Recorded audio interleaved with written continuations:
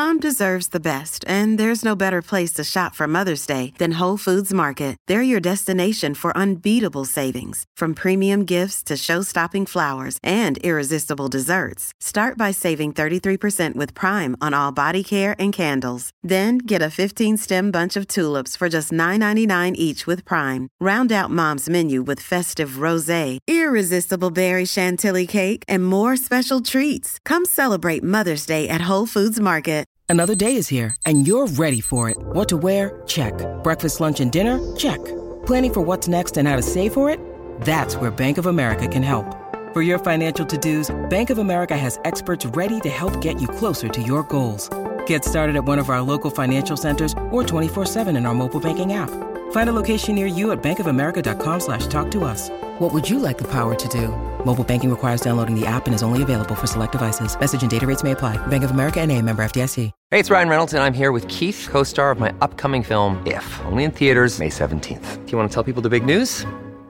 All right, I'll do it. Sign up now and you'll get unlimited for $15 a month and 6 months of Paramount Plus Essential Plan on us. MintMobile.com/switch. Upfront payment of $45 equivalent to $15 per month. Unlimited over 40 gigabytes per month. Face lower speeds. Videos at 480p. Active Mint customers by 531.24 get 6 months of Paramount Plus Essential Plan. Auto renews after 6 months. Offer ends May 31st, 2024. Separate Paramount Plus registration required. Terms and conditions apply if rated PG.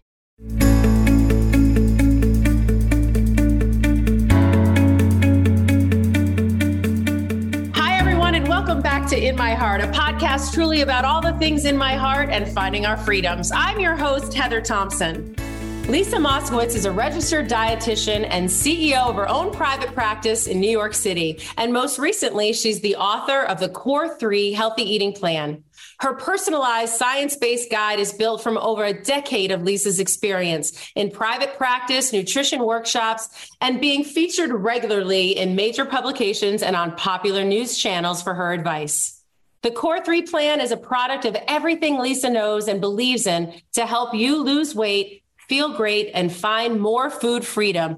And you all know how I feel about that. We're going to talk about all things healthy eating and what makes for a full plate. Lisa Moskowitz is in my heart. Welcome. Thank you so much for having me. I'm so excited to be here. I'm so excited to have you.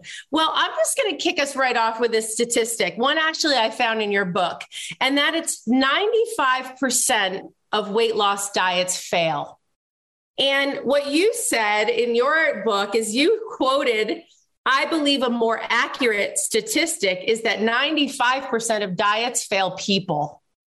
And I loved that. That made my heart sing because we're all bio-individual. We are all completely different, genetically made up, and what works for you may not work for me. So let's get into why you feel that it's more accurate to say that 95% of diets fail people, and why you felt through all your years of experience and all the literature and text that's already out there about dieting, why the Core 3 plan? Yes, thank you for bringing that up, because I do think that a lot of people out there try to do whatever they can to feel their best. I mean, at the end of the day, we all just want to feel good from the inside out, and we deserve to. And I always applaud people, and I want to encourage people to find more answers and find more solutions. And it's okay to go on a diet, even with that, the odds stacked against us. It's still perfectly okay to want to do everything you can. However, it's a way of preparing people for the fact that it is really hard to diet. And there's a lot of reasons why many of them don't end up successful, at least long-term, and they're not necessarily sustainable either. So the reason that I bring that up is because people will internalize that. They'll blame themselves. I don't have any self-discipline. It was my fault. Why can't I just do this? Why can't I get to the gym every morning and wake up 3 hours early and sleep for 3 hours every night and only order the salad at dinner while, and not touch the bread basket? My friends aren't touching it, or my friends are touching it. We compare ourselves. All of this noise that constantly circulates our mind can make us feel really bad. And when we feel bad, we don't necessarily want to do good things for ourselves. And we can get into this doom spiral of more negative thoughts and more negative thoughts. And then you are the one standing in your way. But at the end of the day, just knowing that it wasn't your fault, that diets often fail people. It's not that you failed the diet. And in many cases, when they don't work, sometimes that's a good thing. Sometimes that's a sign that you're listening to your body better and you're not trusting a plan to tell you when and how much and what to eat and where to eat. It's like it's like listening to someone tell you how much oxygen to breathe and how much to pee every day. It's ridiculous. We should be able to trust our own bodies, and diets often take us away from that, at least while you're following them. So the reason I put that in the beginning of it is because I want people to understand that it's not their fault. It's not their fault. They're struggling with body image issues and food issues and weight issues and weight related medical conditions. They didn't choose that. They didn't wake up and say, I just want to feel this way and it's all my fault. So that's why I made sure to really highlight that. I wanted that to be the first thing on people's minds when they opened up the book. I'm so glad that you did, because, the fact of the matter is, out there, we do know people want to get healthy. I mean, look at what's happening. You and I have been working in wellness for a long time, and now look at the trend of wellness and the craze. And that makes me happy, because I'm so happy that people are leaning in, and it's awareness, right? It's choices, right? We all have these choices, but people do want to get healthy, but they don't know where to start. And, when we talk about the age of social media and what I call the diet wars, which a lot of people probably call, and products made of propaganda, like low fat, high fat, paleo, vegan, raw food, ketogenic, intermittent fasting, and they're all pitted against each other. Mm-hmm. That's the thing about it. It's like all fighting for your almighty dollar. Right. And I think that that's one of the things that is a problem, because that is really a lot of what's leaving us feeling bewildered and frustrated, is a lot of the propaganda out there, because it's not just about the food, right? Now, I want to just dig right into the food for a second, though, because there are some basics in food that I want to talk about with you as a nutritionist, and that is the food industry. Mm-hmm. And the food industry has been built on 3 secret ingredients that aren't so secret, but I want to talk about them because they're very important for people to understand. That's salt, that's sugar, and that's fat. Mm-hmm. Any processed food that you find out there, and I know you're going to ring my bell, nutritionist, any fast food or processed food that you find out there is going to be teeming with those 3 ingredients. And the first one usually is salt. Mm-hmm. Because if you tasted any chips or fast food without those 3 ingredients, salt, sugar, and fat, it would taste like cardboard. That's right. They want it to taste good. Right. So how is that tricking us? Talk from the nutrition level first about how is this tricking us into thinking sometimes we're doing the right thing with propaganda, low fat, no fat, whatever. And then how we're getting addicted in a way to foods that keep us coming back because they're feeding our brain signal that says, "Ooh, happy." Yes, that's right. Yeah, it is. There's a reason why these foods are the ones that people normally crave, or the ones that people binge, or the ones that people feel out of control with. And part of that is because they often taste better. They're more enjoyable. They play into that reward center and that pleasure center in our brain. And the reason they're in foods is because they want it to taste good. It's like what I tell my clients, when you're eating out, yes, there probably is more salt, sugar, and fat and all these things because they want you to come back. They want you to enjoy the meal. And these are the hyper palatable ingredients. So there's a good solid reason for that. And at the end of the day, I always like to tell people, look, I believe, obviously, I'm a registered dietitian. So I understand it's very important to know what you're putting in your body, how that's affecting you, how that could be setting you up for better health outcomes or more health consequences. I'm all about the knowledge and the empowerment. But the problem today is that it's become so binary. It's become so polarizing of this is good and this is bad. Yes. And like you said, all of these labels on food products are what we call the halo effect, where we can think something's healthy because of a label, but when you really look at it, it might not be the best choice for you, or you might buy it because it's keto friendly, but it tastes awful and you don't enjoy it. And then you end up eating more because you're not satisfied. And what is the point of that? Like, really, what is the point of that? So I always like to explain, look, we want to focus on what to add in to our diet that's more nutritious, more whole foods, more plant-based foods, foods with antioxidants and fiber and omega-3s, the things that we know have the highest impact on our health and the most helpful to our health. But that doesn't mean that there's no room for salt, sugar, saturated fat, ultra-processed foods, because if we tell ourselves they're off limits, and just using that terminology that these are bad, they're off limits, they're they're not good for our diet, it instantly activates this place in us that we want it more. It's like the guy that didn't like us in high school. We always liked him more. And then once he liked us back, we're like, I don't even want you anymore. It's the same concept. It's like psychology 101. So that's the best way to explain it to people. However, salt, what we have seen, and this is just the facts and the science, people that eat more salt in their diet, they tend to crave more salt. We actually can become less and less sensitive to the salt taste. So the more we eat, the more we want. We also see that high salt diets can actually increase hunger and appetite. And the same thing with sugar. The more we have, the more we might want. But it's obviously more complicated than that. It's not as simple as saying, avoid it, get rid of it, because the reality is it is everywhere. It's all around us. People will say, I don't have any of it in my house. I can't keep it in my cabinets, in my refrigerator. I'm too afraid I'm going to eat it. And I'm like, that might work for you right now. And this is like for younger clients, what happens when you have kids? What happens when you have partners? What happens when you have roommates? What happens when you go to friends' houses and holidays? It's coming back. You cannot escape you. It will find you. And so what only thing you're doing is sending a message to yourself that you can't be trusted around it. And that is what contributes to this cycle. So it's a combination of knowing the foods that are nutritious and that are healthier, and making room for foods you also crave and enjoy. And let's face it, the foods that can taste better. But that doesn't mean that you can't also enjoy a salad. Of course, salads can be very enjoyable, but it's the combination. We have to have that balance. Yeah, I love that you said that. I mean, like, nobody is going to turn away the deliciousness of a salty chip on your tongue. I mean, I think the potato chip actually is the ultimate of all three. Yes. Salt, sugar, and fat. Got everything in there. Exactly. Totally. And I love a potato chip, and America should have a potato chip. That's the whole point. I love what you said. I hate the limitations. You know what I mean? I hate the ideas of limitation, because I think what's missing in a lot of the messaging, and what's missing fundamentally really, is an understanding that nutritious food often is quite convenient. People don't realize that. Let's just think of an apple, comes in the perfect wrapper, right? Dr. Michael Greger reminded me of that.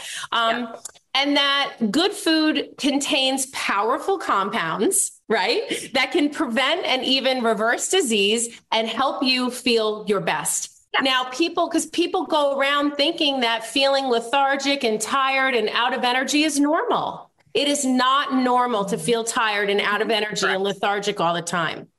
These are not normal things. And so what we're missing is, in fundamental food and fundamental nutrition, it's pretty simple. You know what I mean? And that's one of the things that I wanted to talk to you about is it's about shifting our thinking is really what it's about, right? And what you mentioned in your book, and what I loved about what you said is that, all those things are true. An apple is healthier than a bag of potato chips. Duh, right? We all get it.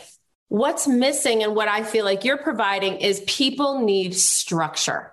When you're going out for a new journey, right, you need a map. And so that's what I feel like, the core plan provides for people, is a roadmap, because the goal is that potato chip or that food choice that has always been the one that gotcha, it just doesn't get you anymore. It's like water on a duck's back. You become Teflon to those things, and they could be around. They could be like, I could have a room full of junk food and I could be starving. And none of that would, in my brain, sensory would say that's going to make you feel full. That's going to feed what you need. Right. I know already, but it's taken me, 20 years to get there. Right. Now, it doesn't have to take people that long, but let's talk a little bit about that critical component of structure and learning to listen to your body and learning to really I don't know, tell the truth to yourself when it comes to listening to your own body. Well, that's what it is too. It's accountability, it's self-awareness, it's all of those things that we really, and mindfulness, like it's these things that really get lost when we have these busy schedules and businesses and kids and other obligations and distractions and all these things. So the structure in the plan, and the reason why I do often encourage people to start off with some kind of plan. Like you said, you need a roadmap if you're starting any journey, is because a lot of people that are coming to me or reading this book, for an instance, they are feeling usually lost. They're feeling disconnected. They've tried all these diets. And what diets do is they further disconnect us from our body. So to tell them, just listen to your body, eat when you're hungry, stop when you're full, eat what you're craving, but then walk away when you've had enough. That's like speaking a foreign language. They're like, I don't even know what you're talking about right now. And it's like, they will either not come back, or they'll just laugh, or they'll feel even worse because I'm making it seem so easy when it's really not. That's the reality. Right. So a plan, a structure is like the training wheels. We put on the training wheels so that you can like practice riding the bike, and you have these little boundaries, these guardrails, and you can kind of make some choices, but also have this to refer back to. And then eventually over time, once you have that plan in place, that could also, by the way, help people understand an estimated nutritional needs, give them an idea of what to eat. Some people are so like, I just like literally don't know what to eat. This person's saying that, and this, and dieting has become so dogmatic with like, this is the way to do it, like we talked about before. So they're just looking for, just tell me what to do because I'm so lost and confused. I can't do it on my own. And the plan can also teach them how to balance a plate. So it can tell, when we're talking about balance, it can mean different things for different people. It's not a specific definition. It means different things. So when I'm speaking about balance, I'm talking about having a variety of food groups, having a variety of macronutrients like carbs, proteins, and fats. But that's all wonderful. How do you actually put that on your dinner plate? Like, how do you make that? Like, what are we talking about? So that's what people often need, so that they have the ability and the bandwidth to then focus on all the other things, like paying attention, practicing hunger and fullness, being self-aware, practicing limiting mindless eating and stress eating, and all of those other things that are the biggest pitfalls that I see with many people. So that's where a plan can really help. And that structure can be really educational, but it can also just be that cushion that they need so that eventually they can ride more freely, and we can take off the training wheels and they can feel like, I have a good idea of portions. I have portion awareness is what I like to call it, not portion control. And I do put portion sizes to give people an idea of what that looks like in the book.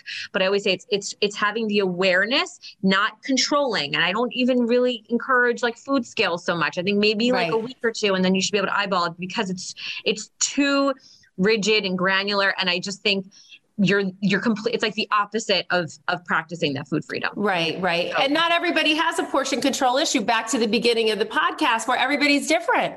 Yeah. You know what I mean? My issue might be the food choices and not necessarily the portions, right? Or the hours of the day I'm eating, or how much I'm eating, or all those things, because, again, it's the shift in thinking, right? Because I think all the science that I've ever read, and I'm curious to see if you would agree with me, but I'm going to say a very simple statement that's very complicated, because like exactly what you said, it's very easy to tell people to eat more vegetables than you do lean proteins, and have most of your plate be full of vegetables and greens. But and everybody can do that. And then the minute they get to a place where there's no vegetables, right, they're frozen. They don't know what to do. I don't know how to eat now. Right. The salad was always the fallback. But what I always say is a plant-based diet with wild fish and lean animal proteins is really the best diet to keep your health and your foundation strong. Generally speaking, if I can generalize it, you know what I mean? And when I say proteins, there's amazing ways to get proteins outside of animals that people don't understand. And that's with legumes and chickpeas and beans and fava beans. And there's all these amazing proteins, that you can find. And people just don't know that that's a choice they can make. And then they're like, they see a can of cannelli beans and they're like, ew, this is my dinner. But then your book will give them some recipes. And so it's kind of, it's choices, right? Like flipping out a high saturated fat animal protein for a plant protein that's full of phytonutrients and has more vitamins and minerals, right? So those are the ways that we can say, eat more berries, eat bok choy, have ginger, these are all good things. But to me, that's in a way like the phase 2 Yeah. It's just like, and I think that's what I liked about the core plan. It's steps, you know what I mean? So like, you don't have to go from 0 to 60. Right. The first thing to do is fundamentally understand the food that you're eating per your instruction, right, in the book, you know, or something else that you've found that you want to go on a plan, and then think about it. How does it make me feel? Don't rush from one step to the next. Live in the step, right? Because that's the only way. What I have discovered also in my nutrition work is that it's not even about the food. The hardest thing to get someone to change is their lifestyle. Yeah. That's the hardest thing. The hardest part is to change the lifestyle. And you have spent all these years building this lifestyle. You cannot lose it and change it overnight. You've got to make new changes and think differently. Yes. Yeah. Right? And a lifestyle, you have to also to think wherever you are now, like you mentioned, didn't happen overnight. It's not like you woke up one day and the scale was up 30 pounds and your blood sugar was high and you had no energy. This is a long, long thing building up to eventually get you to this place where you're not happy, you're not feeling great, you want to make changes. So then you can't expect it to change overnight. And that is really hard for people to have that patience, especially with weight loss, because people want those insta results. They want the instant gratification. They want to see I'm putting in the work and I'm getting a clear reward from it. And when they don't see that on the scale or with their clothes or in their blood work or with their energy levels or their skin or their hair, whatever it is, it becomes really, really discouraging. And then they feel that motivation starts to sort of fade away. Yeah. And then they self-loathe and it's all, and then again, the blame game, it has to be someone's fault. Right. But there's also people that aren't, you know, like necessarily needing to lose weight. There's people who we call it skinny fat, right? And people who are out there that are very unhealthy. And if you ran blood work on them, you would be like, oh my God, how are you living? Yeah. So, you know, it's just now more than ever, I really feel like, again, the change took time, not only in our own bodies, but for our communities, for our nation, you know, globally, you know, it's critical for our population to start to use food as medicine. You know, that's really what I'm, you know, on my soapbox about, not only to boost our own health and to reduce, you know, our overall burdens that we have, but it's reducing the overall burden on our healthcare system. Yeah. That didn't happen overnight either. You know what I mean? And it's already buckling over the burden of COVID-19, right? And then you lay on top of that chronic diseases that are really based on inflammation in the body, in the human body, which affects 6 out of 10 Americans. Yeah. Right. Inflammation. But we don't talk, you know, I'm not even allowed to say that word on television when I'm selling Beyond Fresh. I'm not even allowed to say the word inflammation. You know, when we know that any functional medicine doctor will tell you right now that, you know, America's walking around inflamed. We're on fire. Right. Right. And some of it is unavoidable, and inflammation isn't always a bad thing. And sometimes it helps us. It's part of our immune system, and it helps us heal. And right. But it's something that I think once you could describe and identify what the real issue is, people can then feel empowered to do things. They know what the objective is. Like, what am I trying to do? Like, why am I eating these foods? Why am I eating that food? Sometimes people don't even care. They're just like, just tell me what to eat. I don't even want to be like, don't even worry me about the reasons why. I just want to be told what to eat.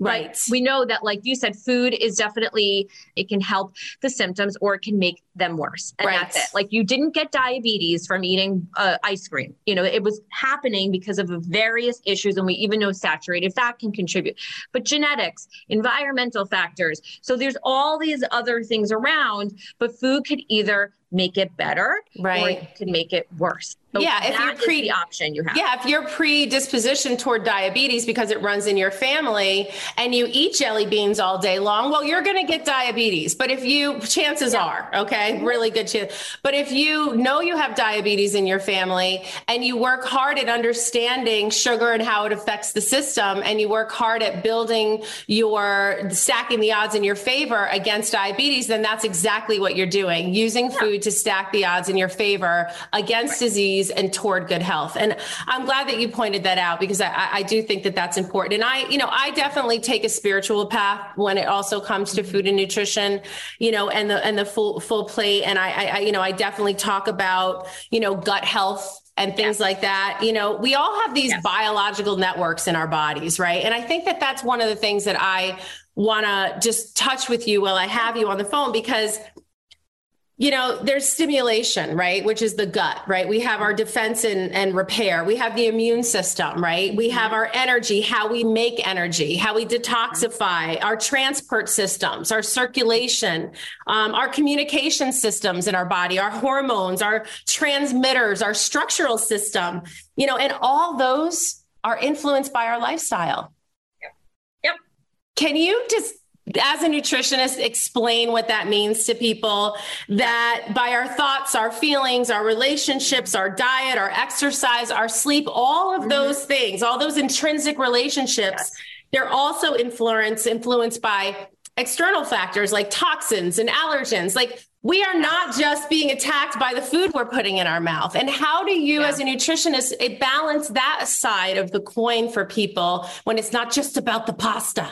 Yes, 100%. And it does sometimes make my industry more fascinating and interesting. And that's why the learning is really never done. I mean, there's always more things to learn and understand about in nutrition science. It's evergreen, but also ever evolving. And so it is important for us to have a general understanding when we're talking to people specifically about food, that it might not just be about the food. And like you mentioned, a lot of times it can be very psychological, there's biological, there's environmental things. So there's all these other facets to it. It's very nuanced, but generally when I'm talking to somebody about they're coming into me for any reason at all, I always believe in those 4 pillars: nutrition, exercise, sleep, and stress. I usually break it down into those 4 things. And that's what I chose to kind of focus on with people, because I don't want them to feel, and that's why I love functional medicine. I really do. I appreciate it. I'm constantly researching and looking into things just so I have more solutions. But I have to say, sometimes it can be very overwhelming for people when they go in and they get these, they give 20,000 vials of blood and their blood work is 10, it's like a novel. And they're like, what am I doing with all this information? And a doctor can't even possibly explain all that well to a patient when they have 20 minutes or even a 30-minute appointment, which is, you're very lucky if it's not 5 minutes, if it's more than 5 minutes. So people can get very overwhelmed by that. And I believe that it is our job, we're that person, we're that profession that can try to simplify it for them and make it more digestible and make it more approachable, because it can be very, very intimidating and overwhelming. And so I really try to do that. I mean, my philosophy is look, let's just be super practical and realistic here. Yes, you could go and get all these blood tests and we can see that your CRP is high, which is your inflammatory marker. And we can see that your thyroid's a little off, and we can see that your vitamin D needs to be a little higher. And there's certain things that are priority, but certain things and DNA testing, we could see that you might be susceptible to getting this at some point in your life, but it probably isn't an issue right now. Where do we draw the line with getting information so that you feel empowered to do something without feeling totally hopeless and overwhelmed? And where the hell do I start? So that is kind of what I try to be a point person. And the other part of that, and kind of sad part of that, is often dietitians are the last resort instead of the first person that they speak with. We're often the last resort after they've tried everything, after their doctor to put them on medication and then push them out the door after a 2-minute appointment. So I'll see you in 6 months, or they, so we're often the last, or they'll say, go work out first. And exercising is great, but we know that nutrition and exercise go hand in hand. And I will say, and I obviously am a little biased, but I do know that nutrition is often a little bit more important than how many times a week you're going to the gym. Let's just say a little bit, just a little bit. It's a lot more. Thank you. Okay. That's a lot more. So, move your body. We don't want you not to go to the gym, but they actually have different functions for your body. They do have very different functions, and they go hand in hand. One helps the other. There's a synergy. Yes. So I feel like we want to, give people information that they can use and do it in a way that's let's break this down to one, let's take all of this, put it into a funnel and say one thing that you can start with this week. Let's just get more leafy green vegetables. Let's have you doing a smoothie every day. Let's try a supplement. Let's talk about just hydrating more. Meet them where they're at. Yes. And then I have the people who are doing everything in the world, and then we have to take things out because they're doing too much. So it's right. There's different types of personalities out there. Well, I'm so glad that you said that oftentimes you're the last resort. And, I'm here to tell you, and that's, one of the reasons why I have Lisa on the show, is because you need to just think about what your choices are and your opportunities are out there when it comes to changing things in your life that you're not happy with. And the doctor is not always the first stop and the answer. And we've been conditioned to think that. And doctors, we love you. I mean, thank God for Western medicine and all that stuff. But what I'm saying is that, and most doctors that you talk to will admit this, Western medicine is, the whole idea around it is to cure, is to fix, not prevent. And so if you go into the doctor with a bellyache, or you've got some weight gain and, you're bloated and you feel lethargic and stuff like that, the chances are they're going to run some blood work, and they're not really going to ask you about your diet, or they're not going to say, what are you eating? And so, health coaches like me, or straight up, dietitians and nutritionists, we are that place for you to go to feel there's no judgment. And all we want to do is help you feel better. Now we have more time for it too, because sometimes doctors just don't have the time. Like they might have the knowledge and the tools, but they just don't have the time to do it. And it takes a lot of time. We can't simplify it. There is a point of truth that we all have with ourselves that we can say, when we can tell ourselves the truth when we're making a choice that's maybe not as good for us as it could be.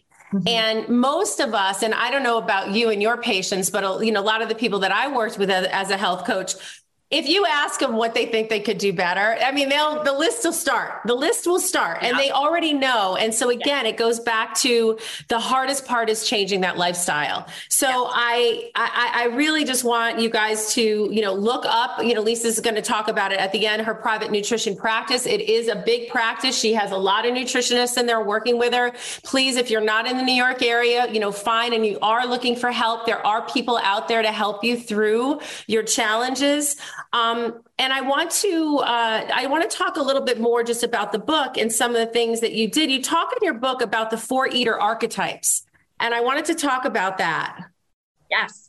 So thank you for bringing that up. So one of the things that I really made sure to do with this book is, and I did this purposely, intentionally, of course, because I saw there was a major gap in the industry about plans that can promote weight loss, because I'm not particularly anti-weight loss. And I think there's people out there that can do it in a healthy way and have really good outcomes.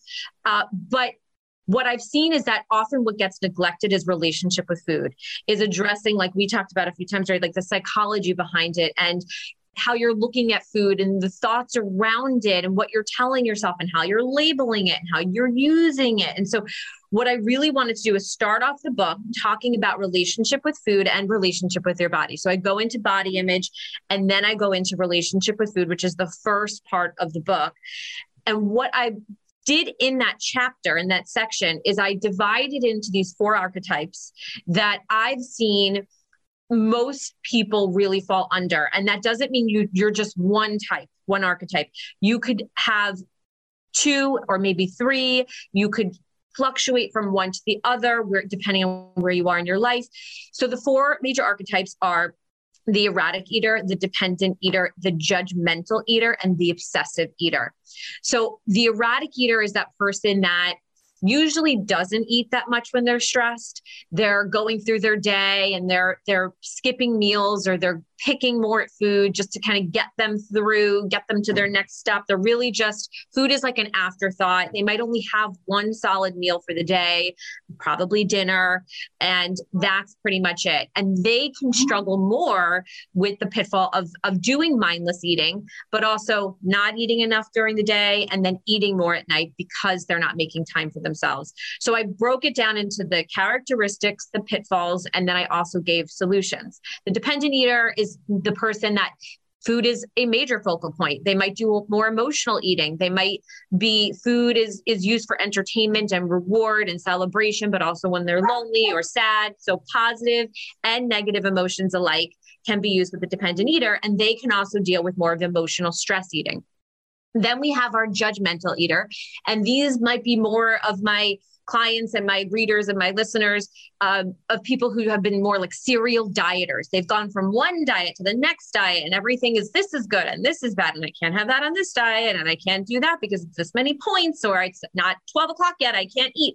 Like everything is like one way or the other. They often judge themselves, and then they often might judge others as well. They might be that person at the table that's, oh my God, that's so many calories, that's so fattening, that's so bad for you. There's so many processed. There's so many additives in that. It's too processed. Why are you eating that? So there's a lot of that type of language used. And for them, they're going to struggle with a lot of like that all or nothing mentality. Like they're either fully on and they're doing it all the time, or they're like not doing anything because they've set it up where it has to be so extreme.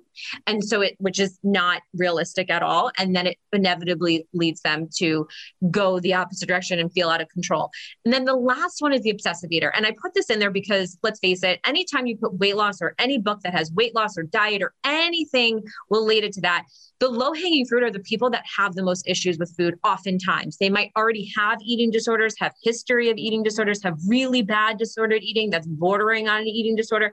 So I made sure to add that in there as almost like a warning and a disclaimer that if you identify as more of an obsessive eater, where you're obsessing about food and weight and weighing yourself multiple times a day and doing anything like that, it's like kind of like a stop sign, not like you can't proceed at all, but you have to stop and think and maybe get help and get, work through these things before, because any plan that you do can easily become very triggering, very negative, very destructive, very dangerous. So that's why I made sure to add that fourth one in there. I love that you did that. Thank you for doing that, because I think we leave out oftentimes a whole group of people that you just described. And, your suggestions in your book takes all that into consideration. And I think that's, really important. I think one of the things I liked about the book was like just the ease of excitement about opening up your diet. And I think, trying, experimenting new things and not getting stuck in that rut. One of the things that we had in common that is so important to talk about, that I do want to talk about, and it does bring that functional medicine back into food. And that was your experience with fertility and your experience with food and fertility. And that was a big part of your book. Now, I just want to tell everybody that may not know Lisa, and, before you go find more about her, but, we teach what we need to learn. And early on, Lisa had her own struggles with weight and body image, and we still have body image. I still have body image struggles. I know you still have body image struggles in, this day of social media and all that stuff, but you went through fertility struggles and you highlight that in the book. And I want to talk a little bit about that and what that meant to you and how your relationship with food, really, how did that stack the odds in your favor? The food didn't make you infertile or make you fertile, but it stacked the odds in your favor. So talk to us about it. Yes. And I love talking about this because, and I think nowadays it is talked about more. I think it's not talked about enough, but I think it is talked about more. It's less taboo. People feel less shame, because you could really feel a lot of shame. My body isn't doing what it's supposed to. Looking around you, everybody's like, trying for 1 month and peeing on a stick and positive and posting it on social media for the world to see. It's like, we live in this age, like you said, social media age.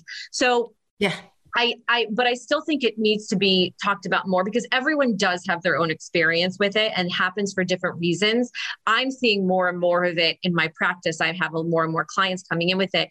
And that's partially why I was almost like, even though it wasn't easy and the road to having my kids, and I fortunately did have a happy ending, and not everybody does, or maybe they have to make their own by adopting or deciding like they're not going to have any kids. And that's, a whole other. Okay too. Yeah. That's all that. Yep. So for me, I was eventually able to do it. I did have to do some fertility treatments.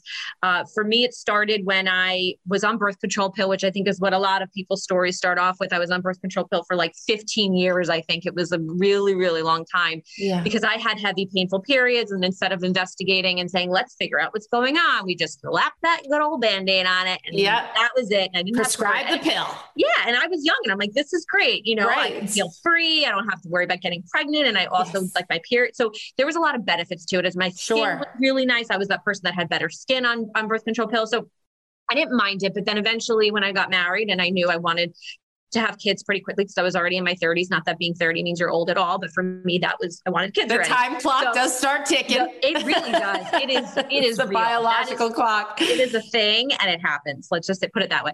So we started, and immediately, like, I just noticed my periods weren't regular, and they said, well, maybe wait it out. And it really wasn't like that for me. Actually, most of my doctors were kind of like, well, let's do an exam and let's do this. And I will not blame anybody, and I am so appreciative for every single person professional I met in my journey, but I did feel a little rushed through the process where it wasn't like okay, well, you could wait a little bit and try this and try that and do this. There was really very little of that. It was like, okay, let's go to reproductive endocrinologist. Okay, let's start you on IUIs. Let's start you on Clomid or Letrozole. And then if it doesn't work after 2 or 3 tries, we'll just go right to the IVF. Like, what are we waiting for? And it, and part of me was like, yes, I mean, I don't want to wait. I want to have kids. So part of me was giving into it. And the other part was like, this is all really fast and overwhelming. Like, and part of me knew it was there was something off. I'm like, why? Like, I hadn't even been trying on my own naturally for 3 months when I was told like, this is what we should do. And I hadn't even really been trying that much with the reproductive endocrinologist where he suggested IVF. But at the end of the day, they did help me. It was my decision. No one put a gun to my head and said, you need, so I will take ownership for that. And I'm happy the way it worked out was the way that it was supposed to work out for me. And that's it. But I had to do a lot of my own, being a dietitian. I knew about fertility nutrition.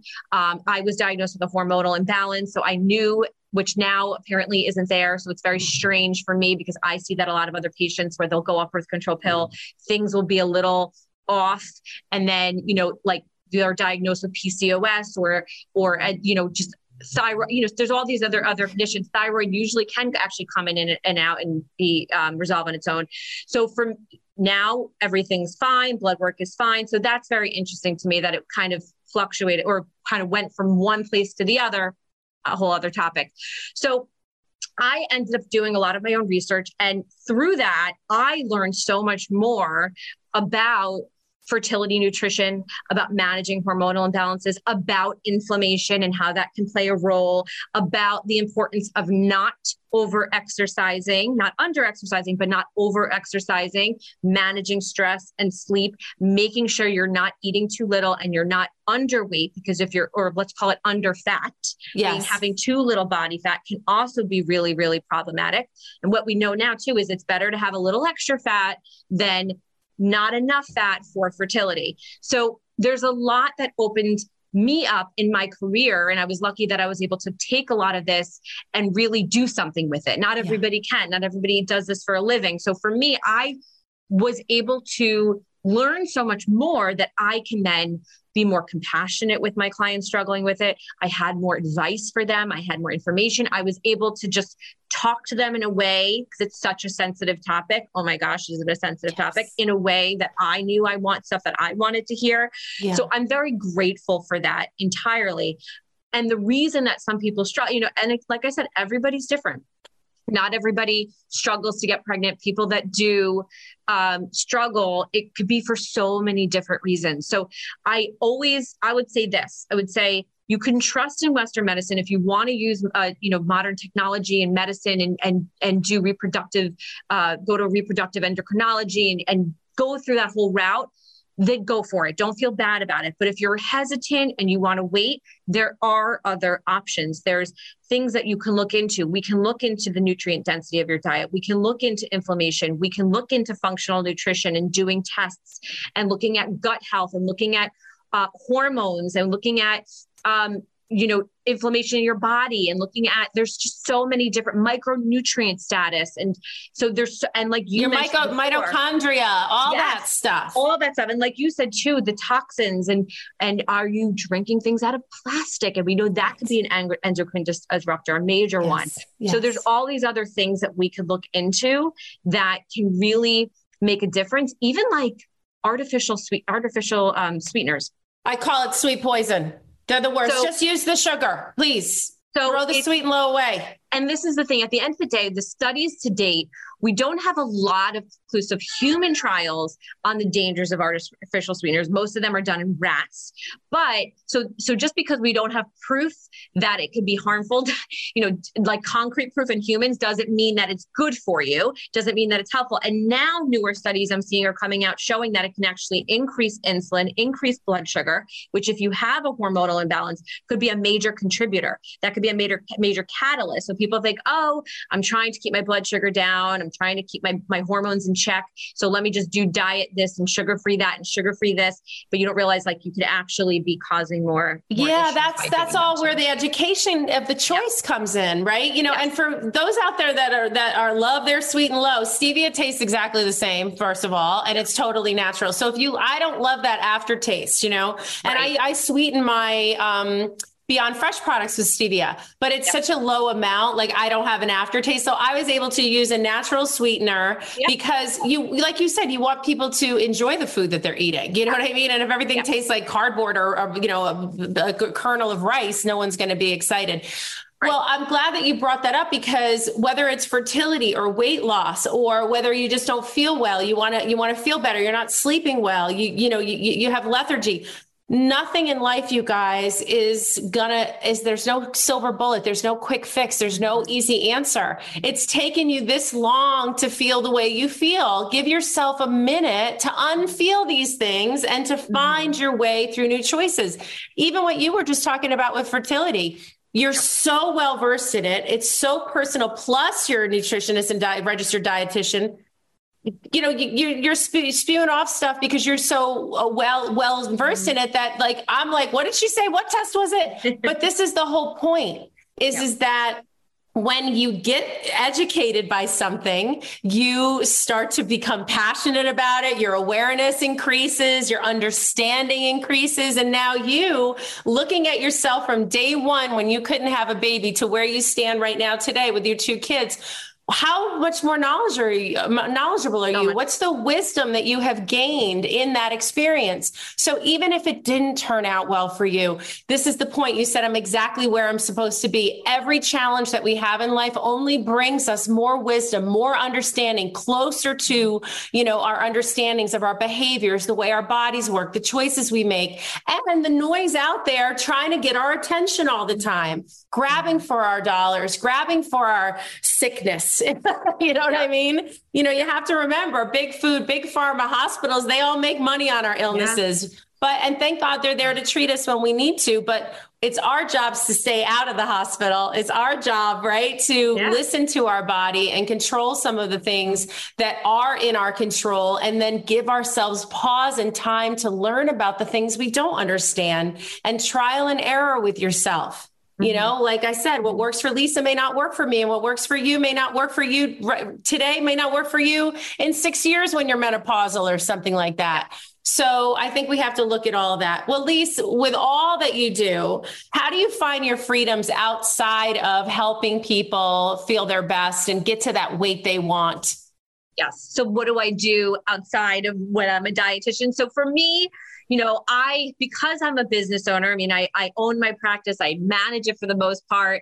I will fully admit I need to balance it a little better. I'm not the best at it. And my husband will tell you, he's like, you work way too much. So, but it's because I'm so passionate, and because half the time it really doesn't feel like work. The other time it does. It is definitely not easy. And I love that it's also challenging, but with, you know, also rewarding. So for me, I really always try to find like once a week where I can do something social. I try to plan things. I mean, I'm a planner. Like I love having things on the schedule. Like, even if it doesn't happen, I just love to make the plans. Even if we're like talking about a month from now, and like at the end, we're like, nah, I don't feel well. You don't feel well. But it's just like, it keeps reserve the space. Yes. It does. Just to know, just keeps me grounded to have that balance. And so I just do what I can. I mean, I live in Manhattan, and it's anyone that's ever even stepped foot in here knows that it can be very crazy and stimulating, and so many things are happening at the same time. But I also love that. At heart, I am just a city girl, and I will always be a city girl.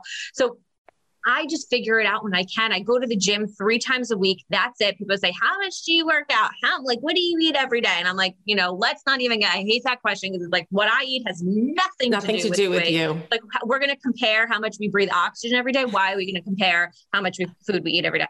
But I try to make that time for myself. I get my back massages once a week at the nail salon. Like, I do those little things when I know I need it to keep myself sane. And I also have 2 young kids. They just started school. So it's always a balancing act. Like, I don't think anyone just always feels like they have all of the balls in the air. Like one's going to drop here and there at any point. Like that's it. We can, and I love that saying, like we can have it all, but we can't expect to have it all at one time. You just can't. Yes. So that's kind of the motto that I live by. And I just do the best I can to always like be, going after what I want, doing what I want when I can, and just, that's it, and accepting that there's going to be good days and bad days, and there's going to be great months and shitty months, and there's going to be, sorry for cursing, and there's going to be good years and bad years. And like, that's it. That's life. That's life. I love that. Well, you never have to apologize for cursing here. See, that in itself was so beautiful, because I hope everybody listens to that the dietitian, the expert, the book writer, we all still struggle with balance and trying to find it. Just remember, when you're juggling, there's always two things in the air and you can only hold on to one. So you got to kind of go with it. Well, listen, your book has really created a bridge, I think, in the gap of losing weight and making healthier choices, because they do go hand in hand. They really do. And, a healthy relationship with food and the science behind it. I just appreciate you so much. And thanks so much for your time and being here with us. For those of you who don't already follow Lisa, where can they find you and find out more about you, or potentially even sign up for, in New York City to be a part of your nutrition group? Thank you so much. Yeah. So my practice name is New York Nutrition Group. So it's NY as in NewYorkNutritionGroup.com. We have a big practice. We also take health insurance, which not many people realize, but insurance often does cover visits with dietitians, because I believe in making it accessible and not this luxury thing that only people can have access to. So that's the practice name. You can book appointments right on the website. My handle is the best way to find me is probably on Instagram. That's where I'm most active. Lisa M Nutrition is my handle. And then my book is the Core 3 Healthy Eating Plan, which people can get at most major retailers like Amazon and Barnes & Noble. And you can also buy it right from my website. Amazing. And one last question. Do you do Zoom coaching a year? That's what I thought. So insurance now covers virtual telehealth. That's right. So you don't have to live in New York City to get the beautiful, wonderful New York City-based Lisa Moskowitz. Thank you so much for all of your time today. I am Heather Thompson. This is In My Heart. Please be sure to tune in next week for a new episode. We'll be back at you. Thanks again.